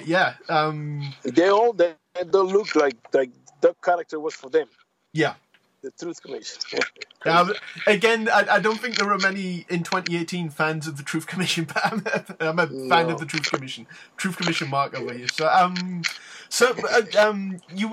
the Boricuas were kind of kept high profile compared to the other factions because you were connected with DX as well. So how and again, you've probably talked about this, but how far in advance did you know that you were going to be the fourth man at No Way Out in Texas? No, they found out that day. Oh wow! Because that day because was like Sean was hurt his back and was so many things, so rumors or whatever. Yeah. And so they said, well, let's Savio. Let's put Savio there. Yeah. Who else we gonna? They look around and said the only one could go in this team. Like I don't know. And Savio. Was because the fact that you were in the match and with Cactus bringing out the barbed wire and all that kind of thing, that may not have happened if you were not in that match, I guess. Because no, everybody was pissed. Steve was pissed, because we don't tell that part to the boys. So here come outside, I got the globes and pull the barbed wire out and start ripping. And it's like, what the hell? Everybody's like, oh my God, what the hell are you doing? So because the Cactus want to throw that there, and they're mad. Everybody's pissed, But if you never did that, then maybe there wouldn't have been thumbtacks later on and more barbed wire. Yeah. I feel that was another one of those watershed moments because it was the first time barbed wire was used. The first time, and here's the Puerto Rican son of a gun, and they never pulled that out of that, Let's say the same with Mankind. Oh my God, Savio tried to destroy him or whatever. Now have a match or whatever. I don't know. We have a match, but something simple, nothing with the story. I think they never going to do nothing with me. I don't know. Well, I don't know if you. Well, I guess you may remember this when the next month at WrestleMania, you were in the tag team battle royal and you were eliminated early on, and you had to be helped back to the back. It seemed like you injured your leg pretty badly. Do you remember anything? My knee. Yeah, what do you remember about that? Was it my bad? knee? To be honest, just hurt. I heard that knee working with Mankind. Right. It's a body crossbody that I did from the corner to outside, and he was on the ramp, and I said to him, stand up. I remember I said, stand up over here. I'm gonna jump from there. He says, it's a long way. I said, be here, stay here. I'm gonna jump all the way here. I'm gonna make it. And he just went ahead, and I landed on his head. Wow. When I supposed to land, if it was like 2 feet back, land perfect. But I hit his head, and he tried to catch me. So when I land to protect myself, I hurt my knee. Is that why you were eliminated early on in the Battle Royal? So Because you couldn't... if you see the Monday Night Raw match, no, that happened before, I believe. Yeah. Right. Yeah. And so when I went to the ring, get out of here. Yeah. And so, one thing about the Boricuas, was that the first time you ever had to rap? The what? Was that the first time you ever rapped to music at that point? Oh my God. Because you performed your own music. So how was that presented? Did you have to go to the studio to record it? Because you did it live. No, yeah, we did live, but the one that's singing there that's not me. That's somebody else. Okay. Yeah, so they told us, you need to sing. You need to sing this song. Uh-huh. And we are like, so they start getting the rappers, blah, blah, blah. So, hey, let's get the Boricuas to rap this. So they got some Puerto Rican rapping guy, and he wrote that song, and they took it to the studio. They never talked to us about nothing. Here's your music. Here, motherfuckers. Eat it now. I'll always remember Manos Boricuas. Hands up high. I love that. Manos Boricuas touch the sky, Yeah, I love that. I love that song. So they told us, learn that song because on the pay-per-view you're gonna sing it. I said, what? So we got the CD, and we all the time in one minivan. So we are singing and we learning and write it down, and okay, you gotta say that part, then you gotta say this part. Okay, I do this and do that. So till we learn it, and bam, hear the song. But listen to this. If you see that pay-per-view when oh my God, when here we coming singing, all the shots, from here, from there, they got me. They got me in one part, and here's the camera with live audio next to Huracán Castillo, and he's like, la, la, la, la, la, la, la, la, la. He's not singing. He's like, la, la, la, la, la. Oh my God, my friend. When I don't know at the time, we here we are in the ring singing the song, blah blah blah. Here the match come, and let's go. Next day we sit down, everybody after lunch to watch the pay-per-view. Yeah. And here we are, and here come the Boricuas, and we are like, oh, mírame a los ojos cuando digas mi nombre. Doing all the I just marked out a little bit there when you did that. So yeah. So when here we come, you got the camera on Castillo, and he's when we saw that, we just stay there like, what the hell was that? And we just turn around to him, and he's like looking at us like, what? And we are, what the hell was that, you mother? What the hell? I mean, we are doing writing and singing, and you come with that. Oh my God, it was fun. One of my favorite Boricuas matches was at one of the In Your Houses, and it was Boricuas DOA, and Miguel hurt his leg, and he had to go outside the ring, and you came back down, and you were going to take his place, and obviously he was bullshitting, and then he came in and did the flip with the leg. And leg dropped, I think, chains on the back of the neck, and that got such a good reaction. It was such a simple finish, and it was so good. It's like cheating. Yeah. It almost seems sometimes now that cheating doesn't exist anymore, and when it's such a simple tool to get heat, foot on the rope and stuff like that, it just seems like the simple things are lost a little bit. I don't want to just complain. It's just. I know, but it's true. I mean, it's like all that. I mean, listen, maybe the company doing that, but everywhere you could do whatever you want to do. If you want to do that style and the cheating or whatever, so the fans enjoying your match and they go happy after you finish. I mean, you do whatever you do. I mean, the company doing different styles, so hey, bless them. They don't use it. I guess they use it just in pay-per-views. I don't know, to be honest. But I mean, you could do it everywhere you want it. Tell a good story in the ring, like Bret Hart said one time, when we are in the ring, we come to paint a good canvas. So, he liked to paint. So if you're going to paint a good match, do a good match there. So at the end, the fan go happy, and remembers you. Absolutely. Well, I don't want to keep you too much longer.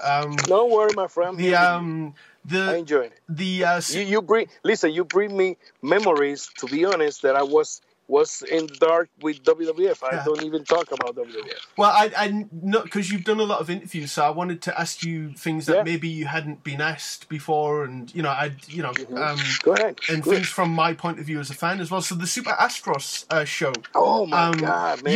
You were a part of that, but I never got to see much of that. And they've just put on the network an episode of Super Astros, or one of the matches.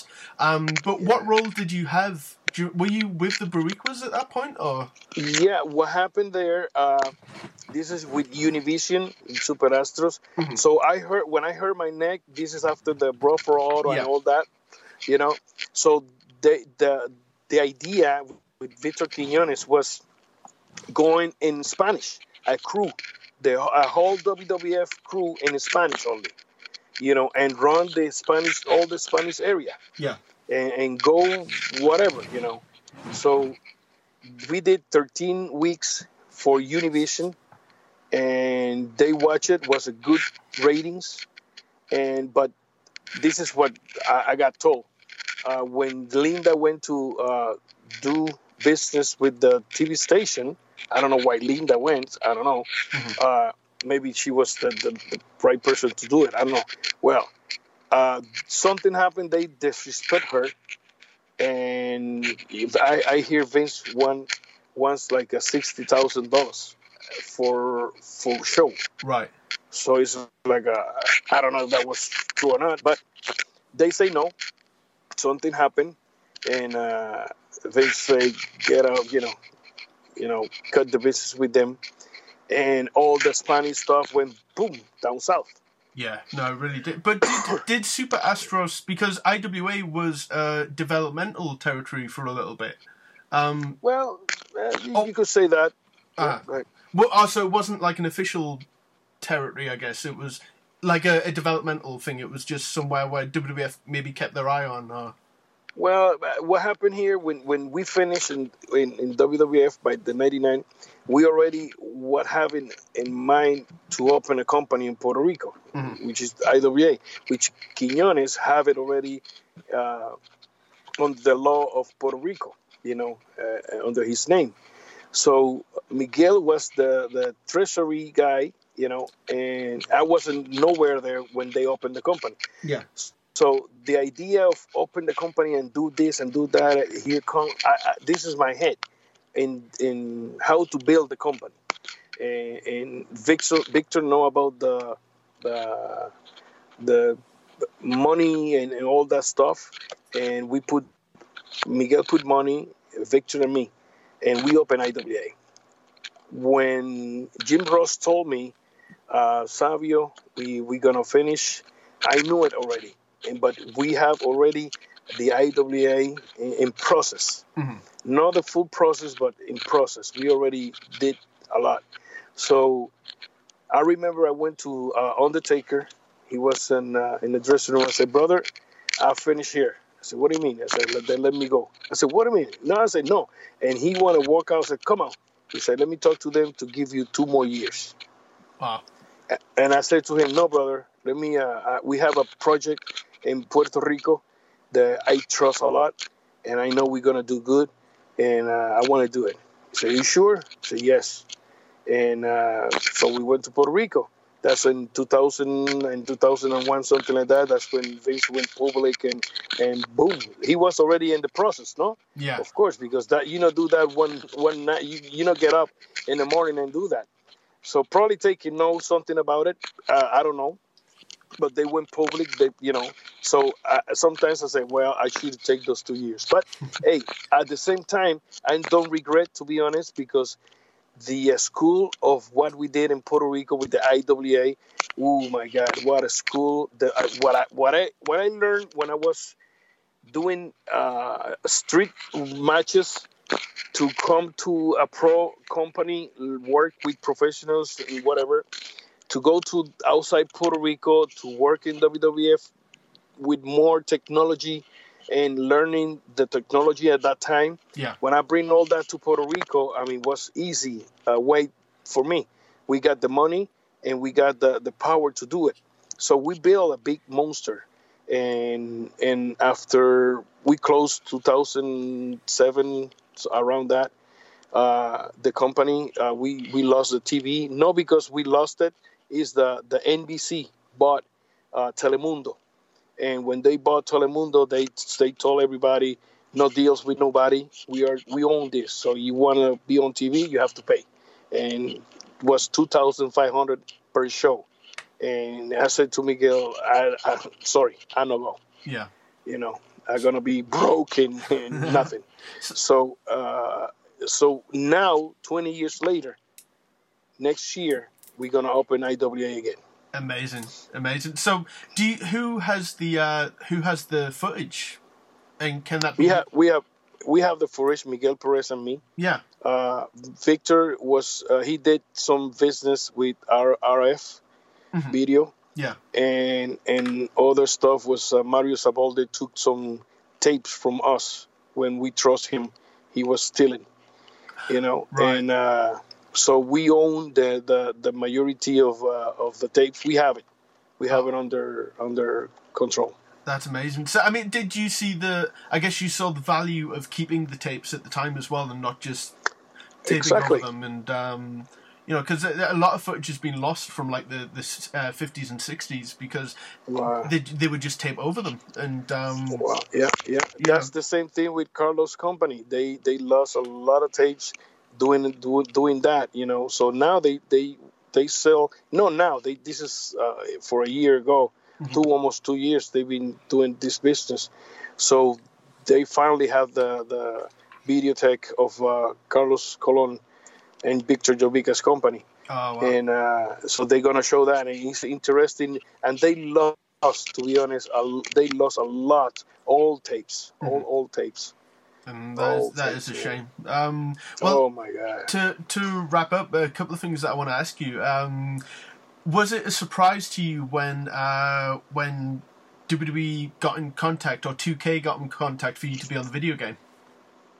The one got in contact was Howard Finkel. Oh, really? Is that the first time you talked to him for a while, or? Yeah, and he called me, and I mean, we started to speak Spanish. He speaks Spanish a little bit. Does he really? Not like you. No, he speaks Spanish. He speaks Spanish because he been with Puerto Rican all the time and Spanish people. Tito, Pedro Morales, Jose Rivera, Jose Estrada, Johnny Roth. I mean, you got all those, Johnny Rivera, Jose Huerta. You got Carlitos Colon too. Yeah. You know, so he was surrounded with a lot of Spanish people. Yeah. So being in New York area, Connecticut, whatever. So good person, good people, man. Howard, and I worked with him a couple of things, and we speak Spanish. And so he called me. He said, "Savio, how you doing, my friend?" Blah blah blah. And he said, "They doing a game, and you want to be part of the game. They're gonna pay this money, whatever. This is just one-time deal because they don't reproduce this again." Blah blah blah. I said, "He said you want to be on it?" I said, "What the heck? Of course. Why not? I mean, it's free money." Absolutely. So, it was so cool. That really was a selling point to me that you were on the game, because the game usually has a lot of the same wrestlers on, and to have you on there, especially to commemorate the feud that you had with Austin as well, was such a cool thing. I love that you were on the game. And did you know? You probably know this, that Kwang was on a video game. Yeah, somebody told me they could create it or something like that. I don't know. It was you were on Raw for the 32X. This is like back in '94 or something like that. And you were a bonus character. You were like the top guy that you had to fight at the end. Oh, yeah. To sort of. So I mean, at that time, was it kind of a weird thing to have merchandise, or was it kind of like to see your face on T-shirts and stuff like that? Was that just? Did that feel odd? They did the Savio Vega T-shirt. They did one, and then they bring the toys, and it was like, wow, nice. and everybody want to have their toys to sell and to make some money in T-shirts or whatever, because that's the beginning of a bunch of stuff. And like right now, I mean, this is huge. So it was fun. To be honest, it's feel happy. Being paid for something that you love to do, and happy. I was happy because I was wrestle, and I got paid for, and I traveled the world and know people and learn how to, be a human being, a person. And I own a lot to wrestling, and I, teach me a lot. Yeah, and you were a big part of what shaped me as a like. Before we start recording, I was showing you the action figures that I have, the Savio Vega action figures, and hopefully, I would love a new Savio Vega action figure. Hopefully that will happen at some point. You will. It definitely needs to happen. Before we wrap up, where can people find you, and do you have any words for your fans? Sí, claro, yes. To all the fans that listen to this podcast, thank you very much for looking at my matches. If you don't like it, well, at least you look at it. Yeah. Thanks very much. Bless everybody. And you could follow me in Facebook, Savio Vega official fan page, and Instagram, Tio Savio Vega on Instagram. Also on Twitter at Savio Vega. I have another 2 Facebook, but they're full already. But on the Savio Vega official fan page, you can follow me there on Twitter and Instagram. Also, follow the IWA Puerto Rico and IWA Florida, IWA Puerto Rico. In YouTube also too, IWA Puerto Rico and Florida. So a lot of good things coming up in this 2019 in wrestling here in Puerto Rico. So thank you, my friend. I'm excited. For having me. Let me say something para lo español. Gracias a todos los que me escucharon y estuvieron atentos a las cositas que dijimos, a las cositas que hablé de que nos fuimos en esos regresos y esos acuerdos preciosos de nuestra infancia con los abuelos, viendo las luchas. Muchas bendiciones a todos ustedes y Dios me los bendiga a nuestra manera o para la calle. Well, thank you, my friend. Gracias, Savio. I hope that was okay. I'd say gracias. Yes, sir. That was okay. Thanks to you. Gracias. And a huge thing for me to be able to contact you, and you've been an amazing person and very accommodating as well to let me thank you. Ask you all these questions. So I really appreciate that. Well, thank you very much, and maybe we'll do this again, and we'll talk IWA. Yes, let's do it, of course. And all the fans in UK and Europe that listen to us, I love to be in your countries. When I was traveling with WWF over there, in Germany, all the friends that I met over there in different parts, Ireland, Kuwait. Adel Momit is in Kuwait, a good friend. He saw me when he was a young guy, and what a good, great person. And to all the guys around the world that saw me work and I entertained them, thank you very much and bless to all. Wonderful. Thank you.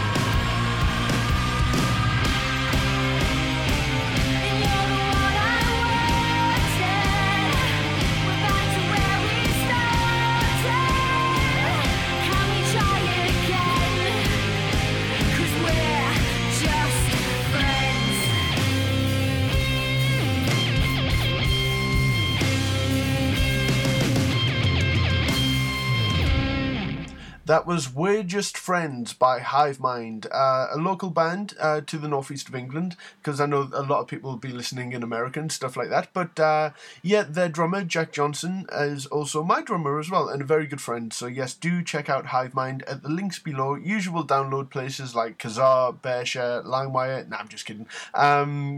Bandcamp, all that kind of stuff, iTunes, all links below. Do check them out. I really appreciate it. And you can listen to interviews with Jack, talking about his rap career, his acting, his stand-up.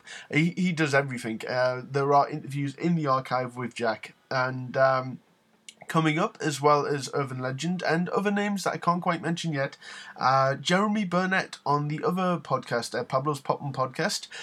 He is an actor in the States, and he has been in shows such as Blue Bloods, Elementary, and Limitless. And he's a big wrestling fan as well, so we will be talking about all kinds of things. And you can subscribe to Pablo's Poppin' Podcast on iTunes, where you'll find all the Turnchuckle shows as well. I'm going to try and find a way to make it a separate deal, so Turnchuckle and the podcast, or maybe change the name and have it be kind of like an umbrella production name or something, just to make life a little bit easier. But yes, do check it all out. Feel free to leave me a very nice review. If you think I'm shy, I don't mind. Just message me in person. Yeah, I think that's pretty much everything. So yeah, the Urban Legend, the incredible Urban Legend interview will be this Friday. We got deep. We got really deep on a number of topics, and I think that'll probably be the last one before Christmas. Maybe not the last one before the New Year. So yeah, I again really appreciate you checking out the show. And you can follow Turnchuckle on Instagram. You can find it on Facebook, all that kind of stuff, where I post pictures of my collection. Some rare bits, some not rare bits. But the point of it is to drive you to the podcast. So yes, if you found the podcast through the Instagram, thank you very much. The Instagram is doing its job. So again, thank you very much, and I will see you all next time. Goodbye. Goodbye. Goodbye.